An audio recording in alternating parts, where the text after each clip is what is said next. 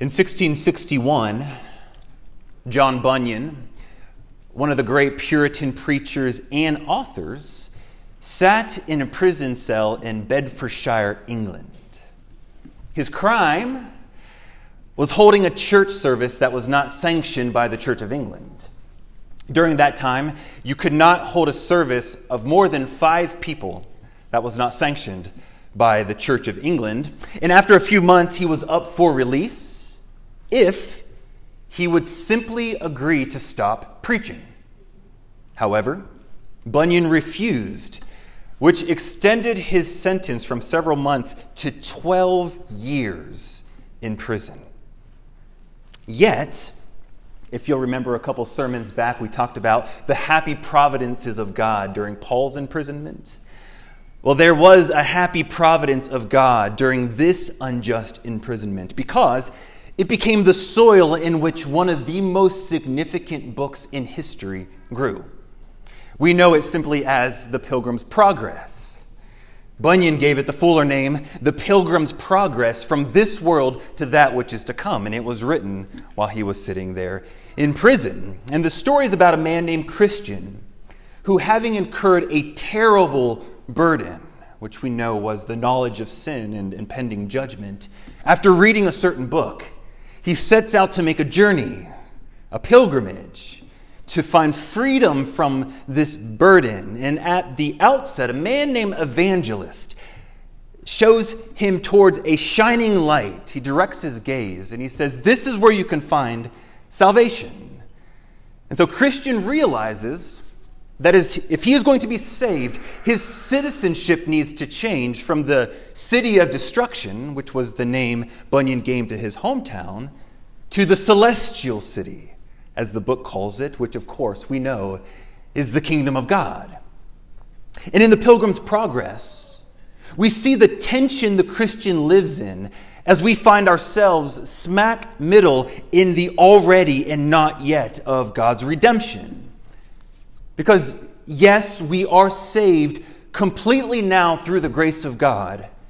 We have been saved through faith in Christ, and our salvation is secure. Jesus said, "You are mine if you've called upon me. I will not lose a single one." So, yes, that's true.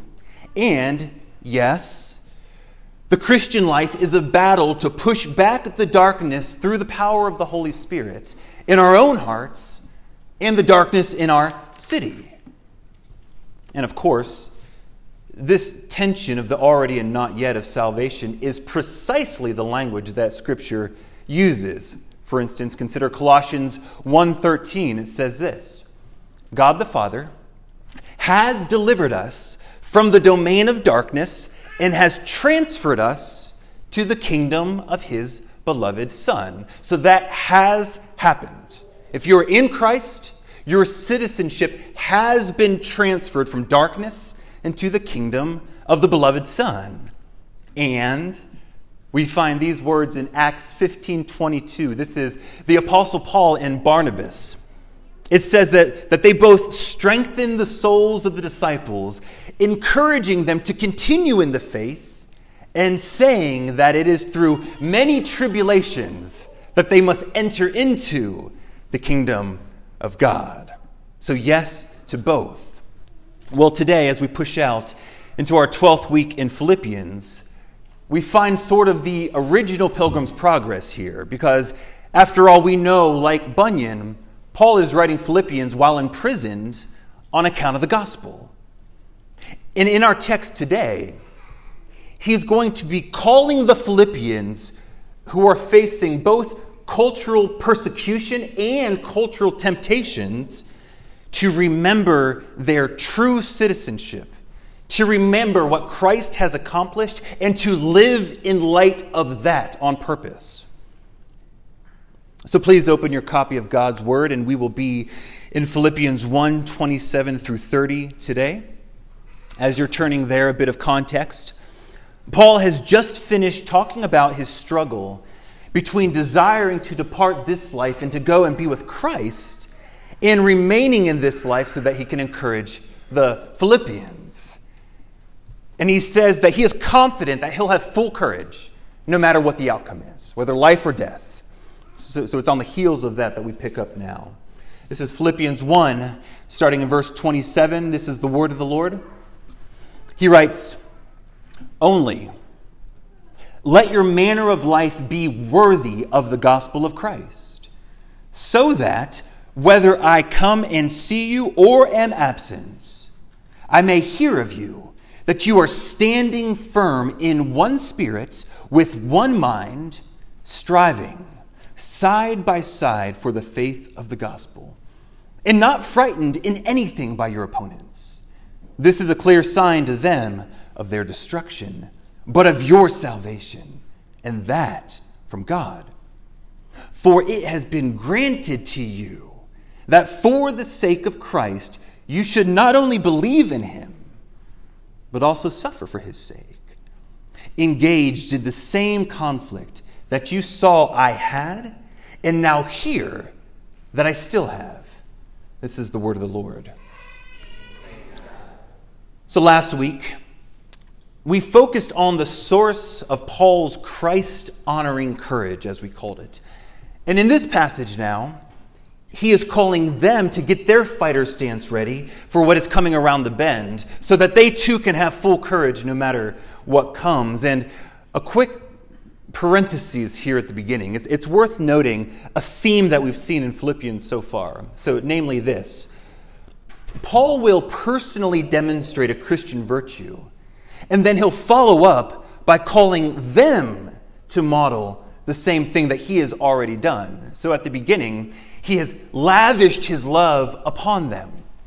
And then he calls them to let their love abound more and more. And then Paul tells them that he prays for them constantly, without ceasing, with great joy. And then he tells them that he is dependent on their prayers for him. And then he tells them last week that he eagerly expects to have full courage to stand for Christ. And now today, he calls them to sink their heels in and to get ready to be courageous for Christ. And this is instructive for us. This reminds us that as we disciple each other, we do so, yes, through biblical instruction for sure, but we also do so through example. Or to say it another way, as you become personally more mature in Christ, it creates a godly culture. And as our culture becomes more godly, it impacts the entire congregation, including new folks that are coming as well. Our spiritual life does not exist on an island where it's just us and God and no one else is impacted. That type of thinking is the rotten fruit of individualism.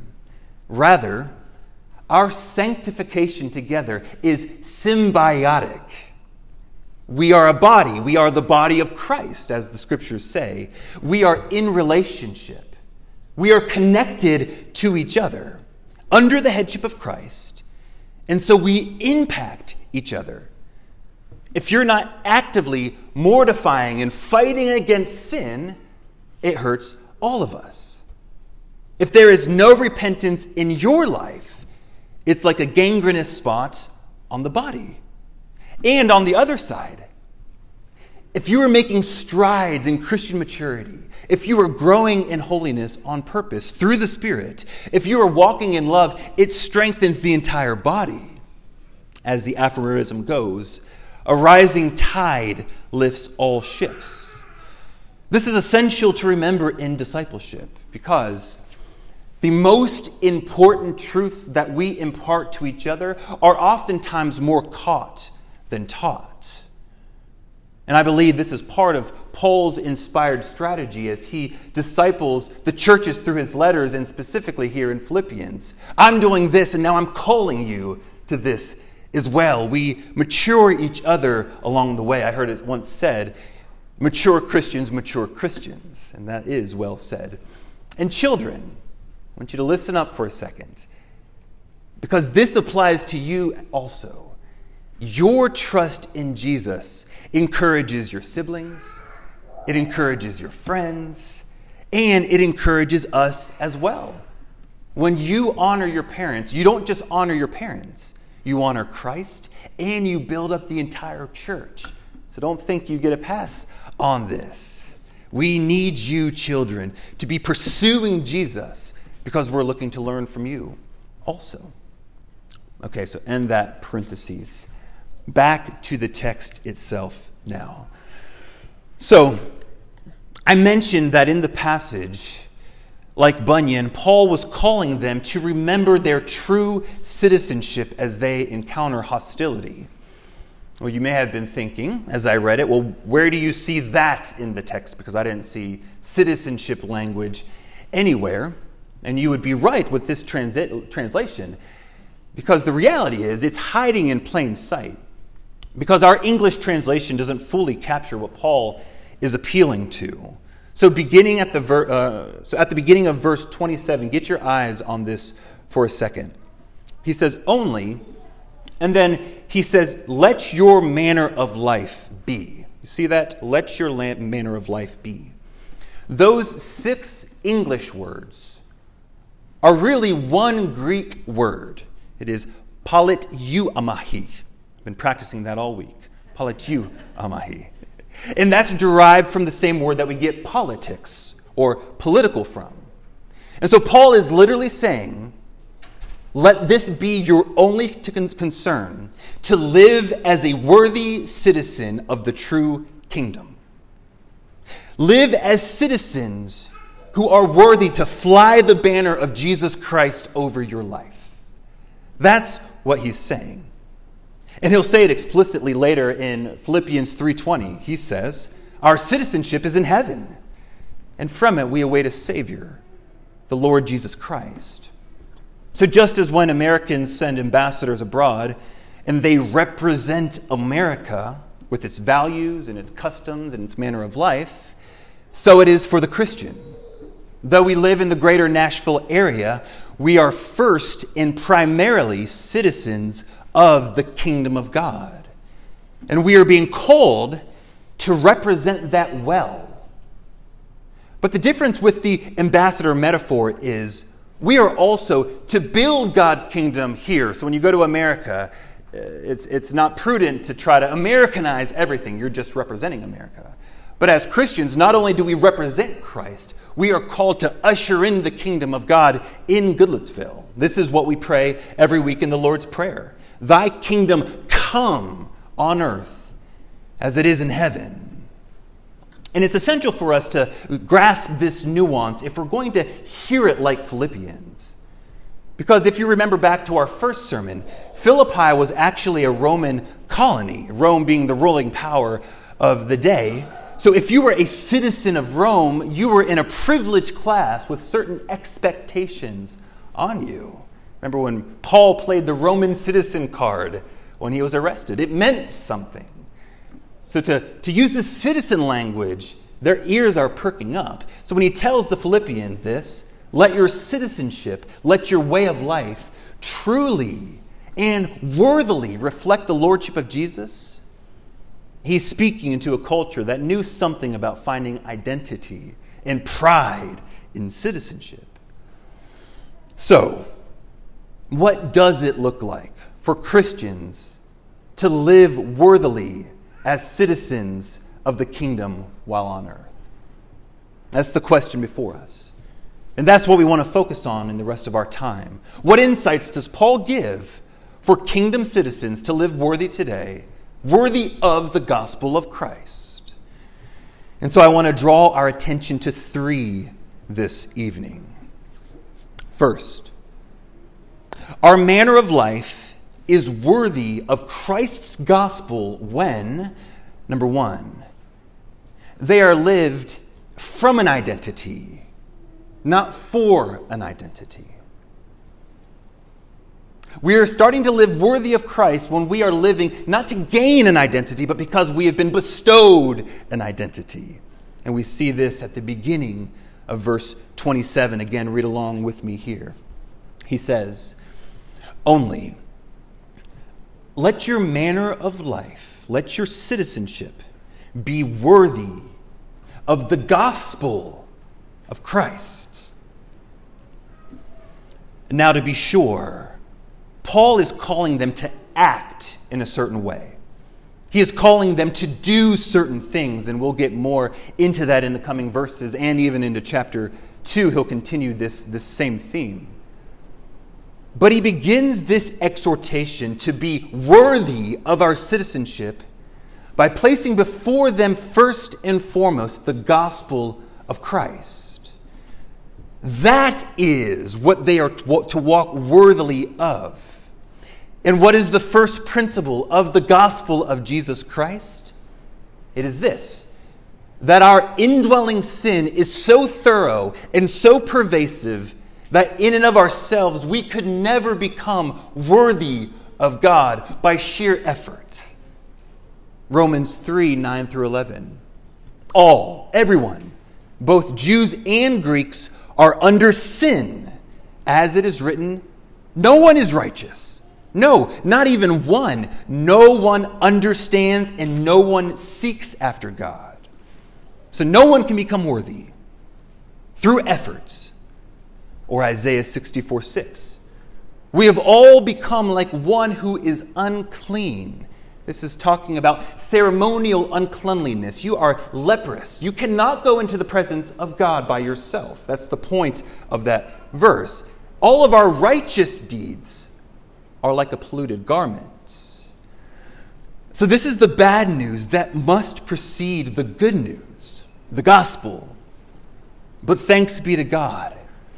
Before the foundation of the world, the Trinity proposed to redeem a rebellious people.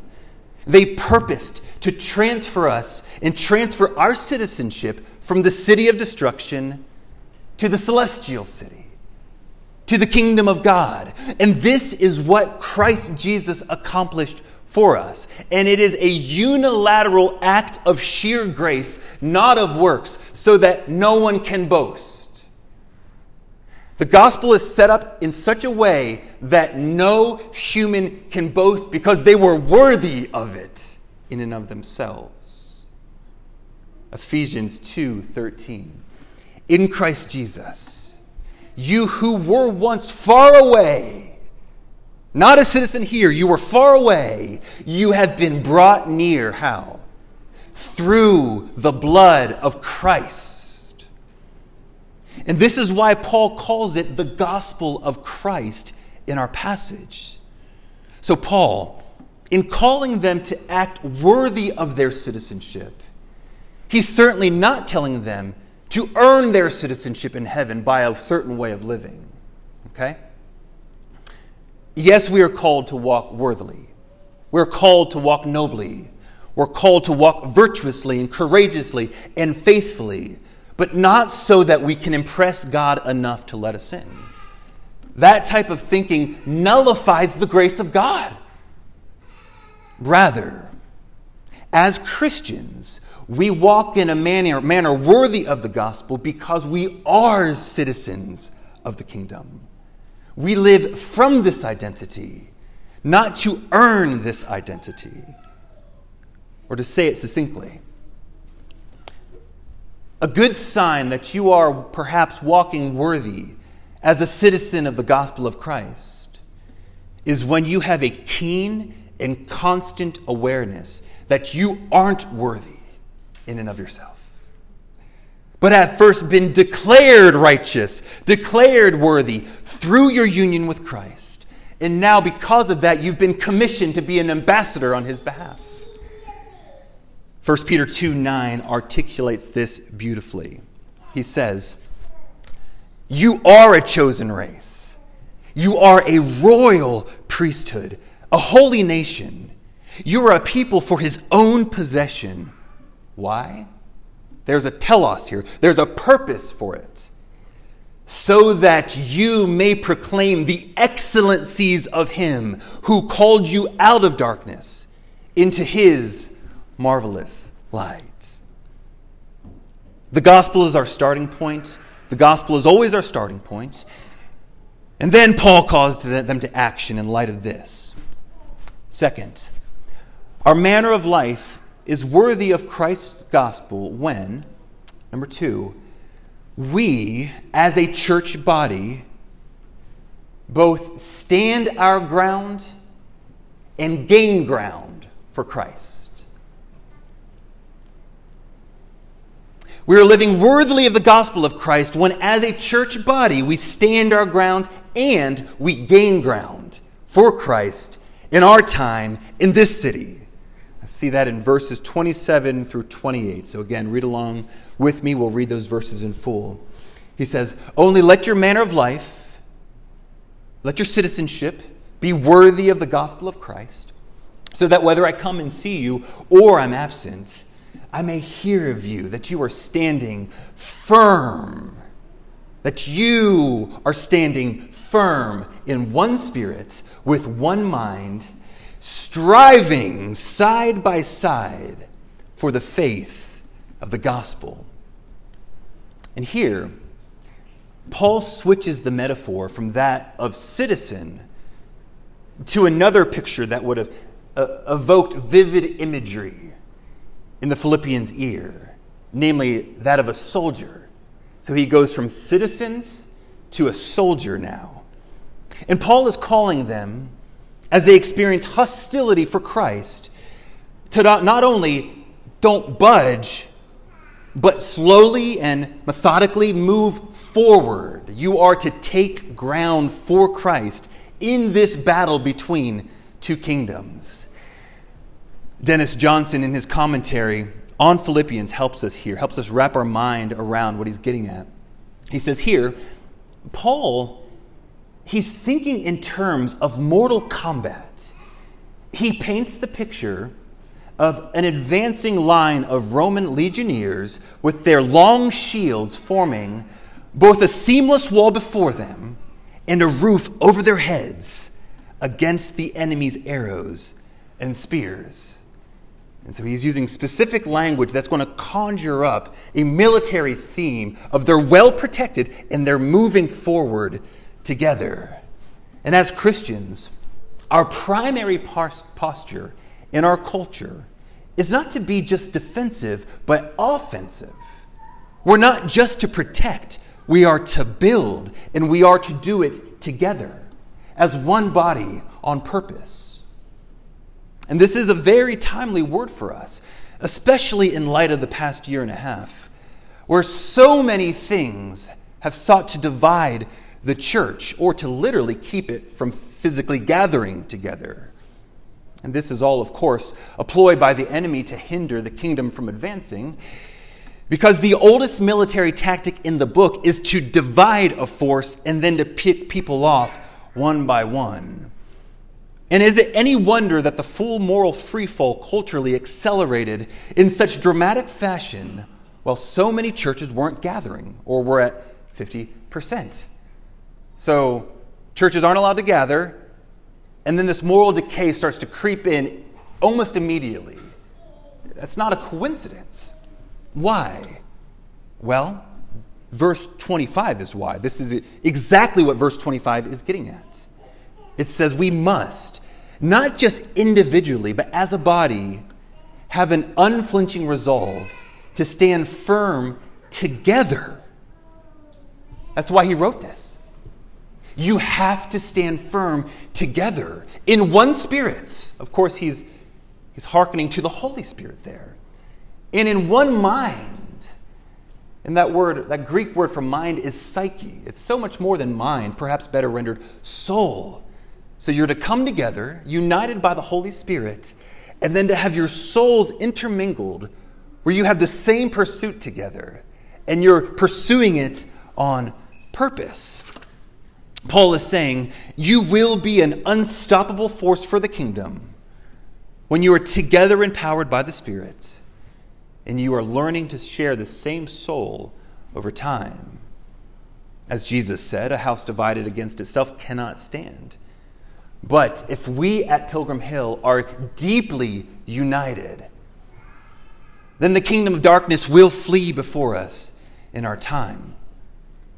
But, as we saw, we aren't called to just hold our ground. We're called to gain ground for Christ. And so now, look at the back half of 27. So he said, stand firm, but he doesn't stop there. He then says, striving side by side for the faith of the gospel. We don't just have a hill to hold. We have a culture. We have a kingdom to build. One that is Christ-saturated, and His Word-saturated, and His faith-saturated. And we may get uncomfortable at times with words like work or strive for the Christian, but God isn't uncomfortable with those words at all, as long as we get Him on the right side of our conversion. He's saying it's impossible to be a worthy citizen without getting to work. For Christians, striving and working hard are good, sturdy, biblical, dignifying words because there is so much work to be done right now. Ephesians 2:10 speaks to this. It says, we are His workmanship, created in Christ. Whoa, wake up. That's the thunder. We are God's workmanship, created in Christ. So God created us, and then He plays on that. You are created for good works now, which God prepared beforehand that you should walk in them. But we aren't alone. We are striving side by side for the faith together.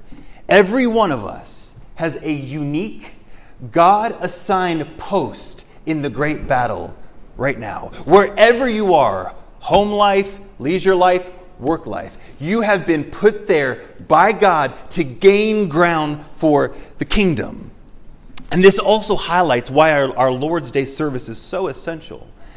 Because battle is hard, and battle is wearying.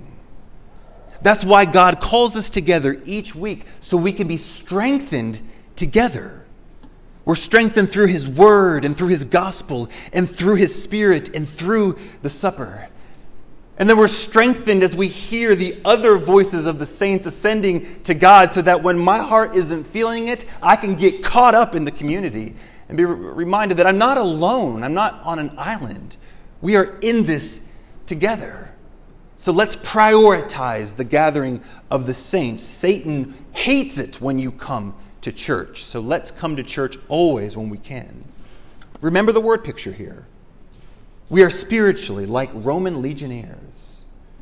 As we get closer together, through the Spirit, we become a formidable force that is making purposeful progress in our city for the sake of Christ, where we're not only not being influenced by culture, we're creating culture together, right? We're not just canceling our streaming services, right? We're filling our homes with better songs and better stories and creating a culture, one that looks like heaven based on the Word of God. And by the Spirit, as 15 families do this together on purpose for a couple of years, the kingdom expands. This is what God is doing. And we strive together knowing that God will bless this and we're not alone. So many times, Christians think we're just supposed to hunker down and wait for the world to explode. That is not the biblical vision. And perhaps that's why we are where we are culturally. We're not just to be defensive. We're to build. We're to be offensive. We have the Holy Spirit. We have the body of Christ. Let's build. Let's strive.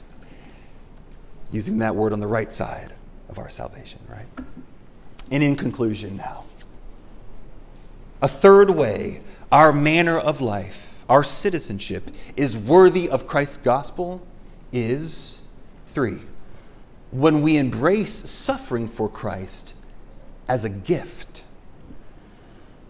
When we embrace suffering for Christ as a gift. Verses 28 through 30 now. He goes on. So you're striving and you're not frightened in anything by your opponents. This is a clear sign to them of their destruction, but of your salvation, and that from God. For it has been granted to you, so mark that word, granted, that for the sake of Christ, you should not only believe in Him, but also suffer for His sake, engaged in the same conflict that you saw I had, and now hear that I still have. So if you remember back to the planting of Philippians in Acts 16, how was Philippians planted? Well, Paul and Silas were singing hymns while in prison after being beaten and erupted the Philippian church. So he's hearkening back to that. You've seen me suffer. That's why you exist, is because I suffered for the sake of Christ. So this text really couldn't be much clearer.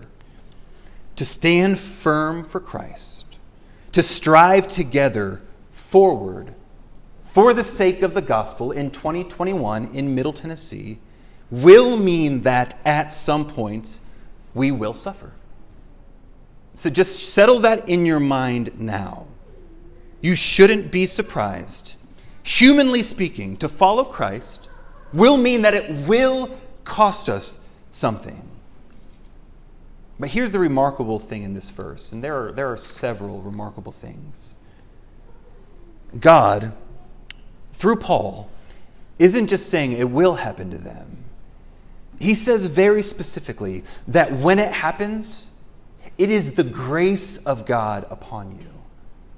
The word granted there is from the Greek word charis, where we get grace or charity or kindness.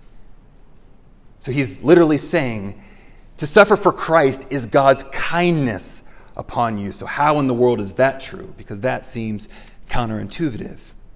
Well, we need to get one thing clear. Suffering in itself is not the grace. So we don't seek out suffering. It is to be avoided if possible. Christians aren't masochists. We don't seek out suffering.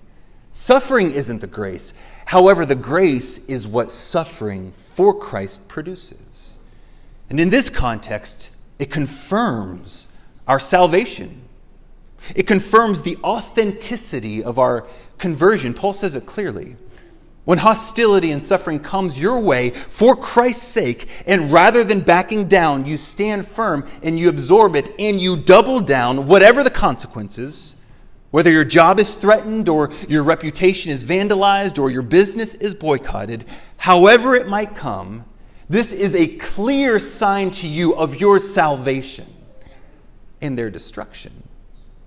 Because why else would you do it? Except that you have become loyal to the core to the Lord Jesus Christ.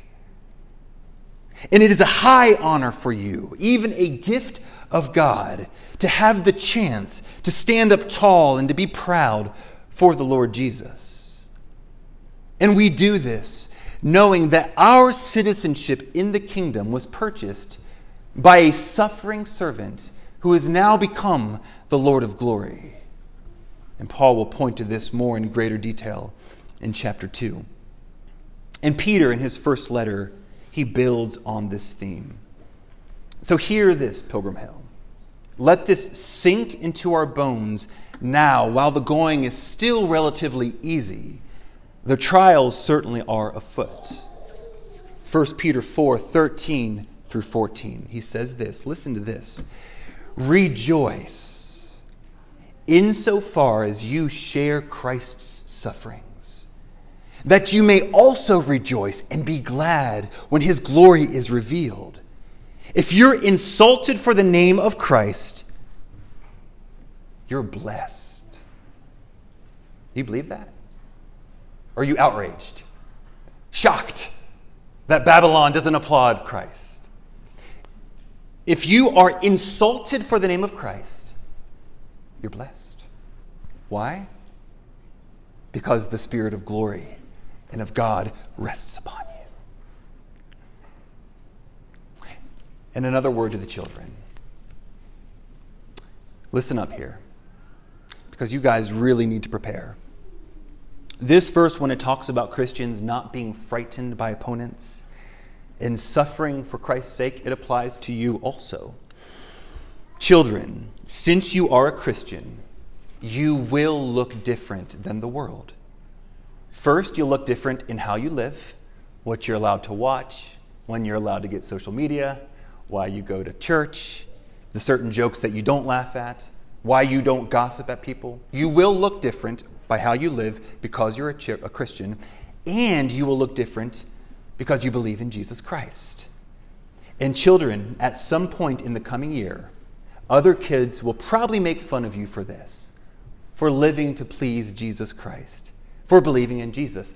And this won't feel good. No one likes that. I don't like it when that happens. And when that happens, you will be tempted to be afraid of what they think. When you get made fun of for Christ, you will be tempted to be more concerned about what people think about you than what God thinks about you. And you might not think it's fear, but it is. The fear of being thought uncool or old-fashioned. And when that happens, I want you to remember these verses here. 1, as a Christian, you're not afraid of what anybody says when it comes to what Christ has said. And 2, when you suffer for Christ, you have the applause of heaven over your entire life. You have the smile of God down on you saying, well done. So few people do this. Well done. And that will confirm that you are Christ's. So yes, let us all prepare to suffer well for the kingdom. Let us stand tall for the Son, for the Savior, because we know glory awaits. And let's get to building the kingdom, because there's a lot of church to do, a lot of work to do. In Christ's name, amen. Let's pray. Father, thank you. Thank you for changing our citizenship from the city of destruction to the city of the Son. May this week our lives be worthy of the Lord Jesus. And Holy Spirit, I pray that even in these young days in the life of our church, you would unify us as a body, that we would be of one spirit and one mind. And through that, you would cause your kingdom to expand these days in our midst. We pray these things through our Lord Jesus Christ, your Son, who lives and reigns with you in the unity of the Holy Spirit, one God, forever and ever.